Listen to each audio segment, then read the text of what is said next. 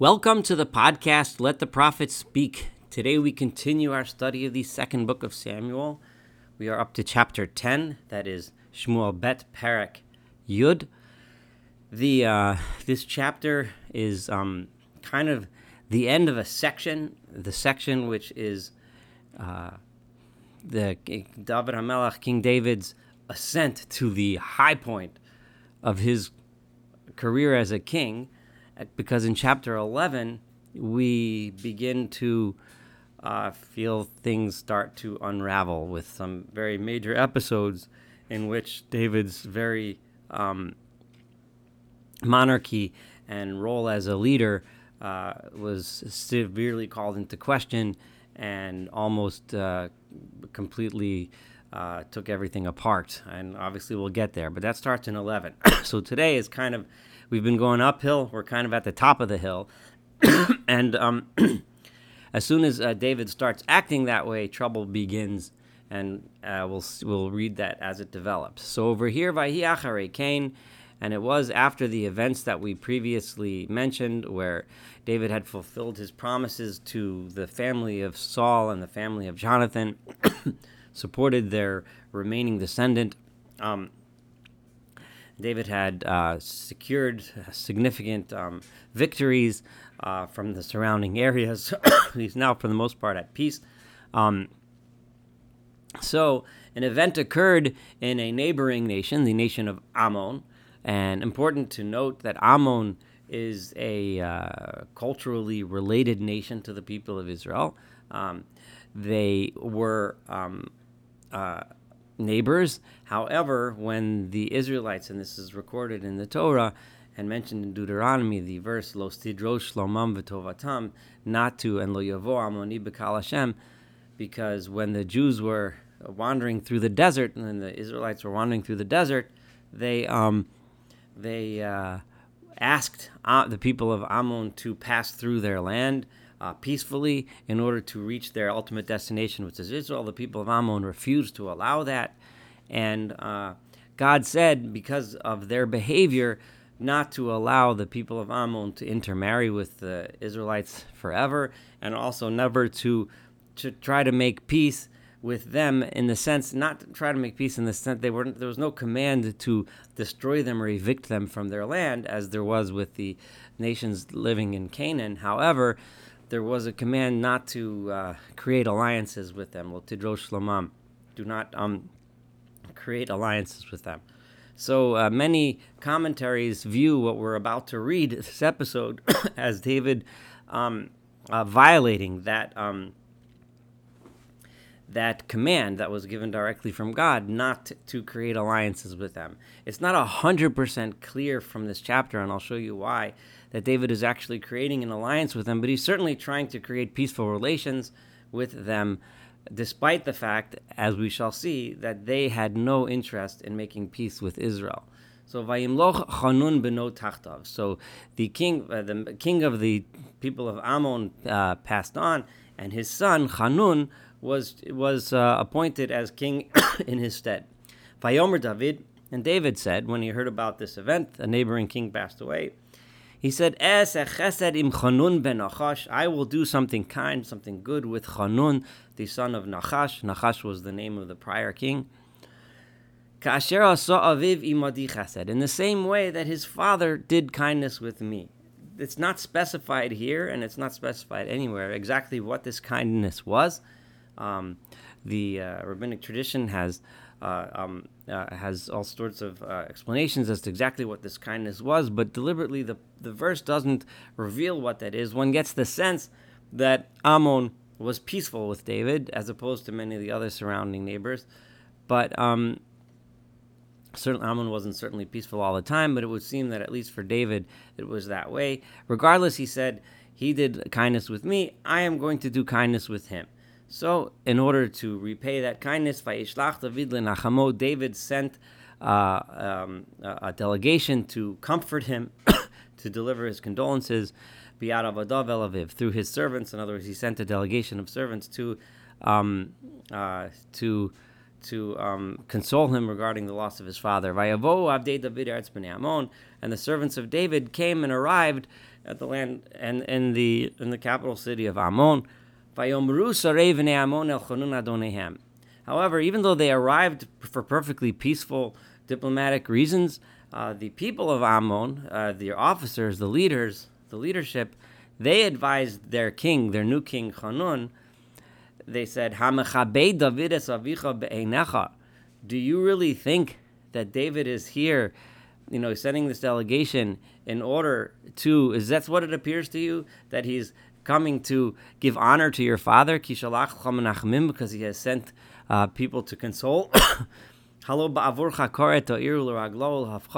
The purpose of this delegation is really because they want to check out our city, they want to see how strong we are, and they want to figure out what our weaknesses are so that they can attack us and take us over. That's why Shalach David et Avadav Elacha. That's the real reason why David sent his servants to you.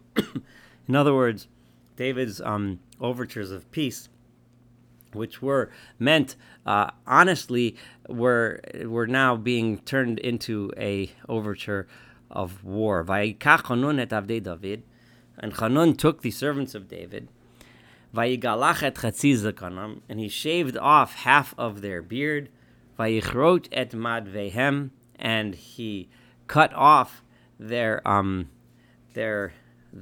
cloaks, their garments, bachetzi, halfway, ad shitotzehem, at their buttocks. Vayishalchem, and he sent them. So he sent them out half naked, half shaven. These were delegates of a delegation from a king to another king, and he humiliated them and sent them out into the streets, into the outdoors in a very humiliating way. Vayagidu David, and the fact that this had happened was told to David. Vayishlach likratam, and he sent people to go and greet them as they were on their way back in this state of embarrassment and shame. He sent people to greet them because they were extremely embarrassed. Vayomer HaMelech Shavu Birecho, and the king said, "Stay here in Jericho, in Jericho." That would be a town that they, on the way from Ammon, as they crossed the Jordan, they would have crossed and came to the town of Jericho, which would be under the dominion of David's kingdom. He said, "Stay here, but don't come to the capital, ad yitzamach zikanchem, until your beards regrow, v'shavtem, and then you can return, so you don't have to return to the capital, to your positions, looking in such a shameful way." Vayiru b'nei Ammon, and the people of Ammon realized ki nevashu b'David, that what they had done had made David very angry. So, in other words, they regretted that they had provoked him. And at this point, remember, David is at the height of his military might. He had won many military victories in the area, and he was not the kind of guy you wanted to piss off. So Ammon realized that David was going to come and attack them. So they needed to get allies. So Vayishluchu v'nei Ammon vayizkeru es Aram Beit Rechov. So the Ammonites went and they hired from Ammon, from Aram, which is in Beit Rechov, yet Aram Tzova, they hired Esrim Elef Ragli, 20,000 soldiers. So they hired mercenaries, Ved Melech Macha, and from the king of the area of Macha, Elafish, they hired another 1,000, V'ish Tov, and people from the land of Tov, Shnei Maser Elafish, they hired another 12,000 men. So we have here a total of 33,000 mercenaries that Ammon hired to strengthen their own armies to defend against what they knew was an impending attack. Vayishma David, and David heard that they were assembling an army. So Vayishlach et Yoav, he sent his general Yoav, v'eit kol hatzavah giborim, and all of the strong soldiers that he had. Vayetzu b'nei Ammon, so the people of Ammon went out, and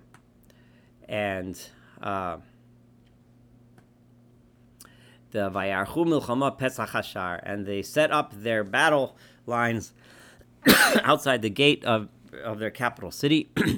Varamsova Urechov Ishtova Macha, and all of these places from, all the mercenaries from all these places, Livadom Batsada, they stood in a separate place out in the field. So you have all the mercenaries out in the field, and you have the soldiers of Ammon themselves protecting the gate of the city. Vayar Yoav ki hayta elav pnei hamilchama. Yoav saw that there was a raid against him, a battlefront, mipanim umeachar, from the front of him and from behind. So blocking the way between him and the city and behind him. Vayivchar mikol b'churei Yisrael vayaroch likrat Aram. So he took a delegation. He split his soldiers in half, and he took a delegation, and half of them he placed to face the people of. So those half of the soldiers were facing Aram. Yet Yeser Aram, and the remaining half, this is verse 10 now, Natan biad Avshai achiv, he put under the command of his brother Avshai or Avishai, Vayaroch likrat bnei Ammon, and they were facing the soldiers of Ammon who were protecting the city. So Yoav himself is facing away from the city towards all these mercenaries, and Avshai was in command of all of the soldiers that were facing Ammon. Vayomer, and he said, so in other words, we're going to be fighting on two fronts here. So he says, Im tachzak Aram mimeni, if I'm going down and the people of Aram are stronger, are beating me at battle, Yeshua, then you will be for me to save. In other words, then you can turn some of your troops in the other direction to help me. And if they are stronger than you, then I will go and help you. So this was his strategy. Obviously, if both go down, then they're in bad shape. So, and therefore, because that obvious, which didn't need to be stated, he therefore says the following verse 12, Chazak v'nit chazak ba'adamenu. Chazak, let us be strong and let us strengthen ourselves on behalf of our nation, uva'ad orei Eloheinu, and on behalf of the cities of our God. Va'adonai yaseh hatov b'einav, and then God will do what He sees fit. And this is them stating that this phrase is a phrase that is repeated and is a battle cry that gets repeated even in modern times, it's a strengthening call that Yoav said to Avishai before facing this battle on two separate fronts. Vayigash Yoav v'ha'am asher imo lemilchama ba'aram. So Yoav went and attacked the people of Aram, v'yanusu mipanav, and they ran from him. So Yoav chased them off. Uvnei Ammon ra'u kinos Aram, and when Bnei Ammon saw that all of their allies from Aram were running, v'yanusu mipnei Avishai, they started running from Avishai. Vayavo'u ha'ir, and they entered the city. Vayashav Yoav me'al bnei Ammon vayavo Yerushalayim, and Yoav left the people of Ammon and returned to Jerusalem. So they didn't press the attack. They chased the Ammonites into the city. They chased the people of Aram away, but the people of Aram escaped into the city, and they didn't press the attack by conquering and destroying the city. Vayar Aram ki nigaf lefnei Yisrael, and the people of Aram saw that they had been struck down, that they had been bested or clobbered in battle by the people of Israel. Vaye'asvu yachad.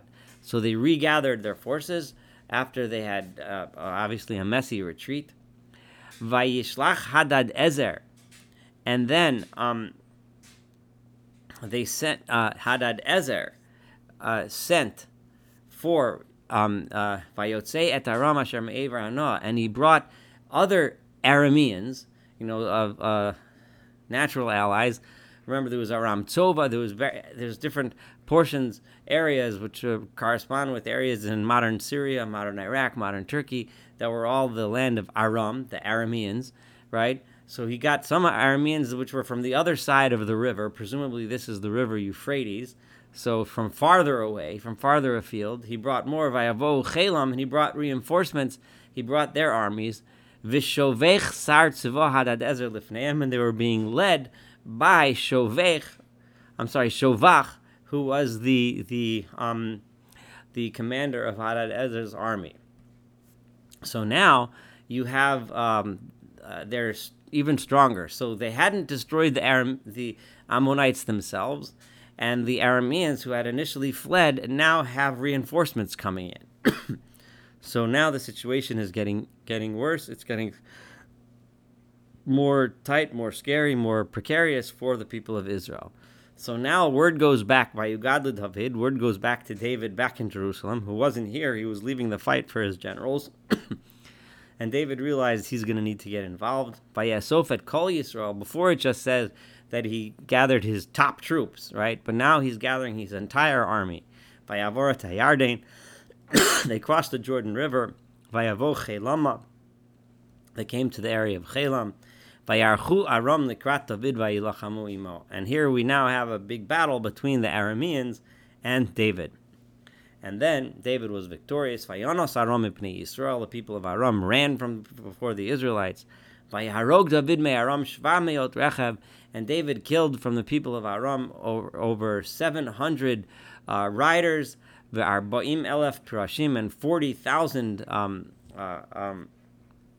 Rechav is not riders, is people driving chariots. That's 700 chariot drivers and 40,000 horsemen, cavalry troops.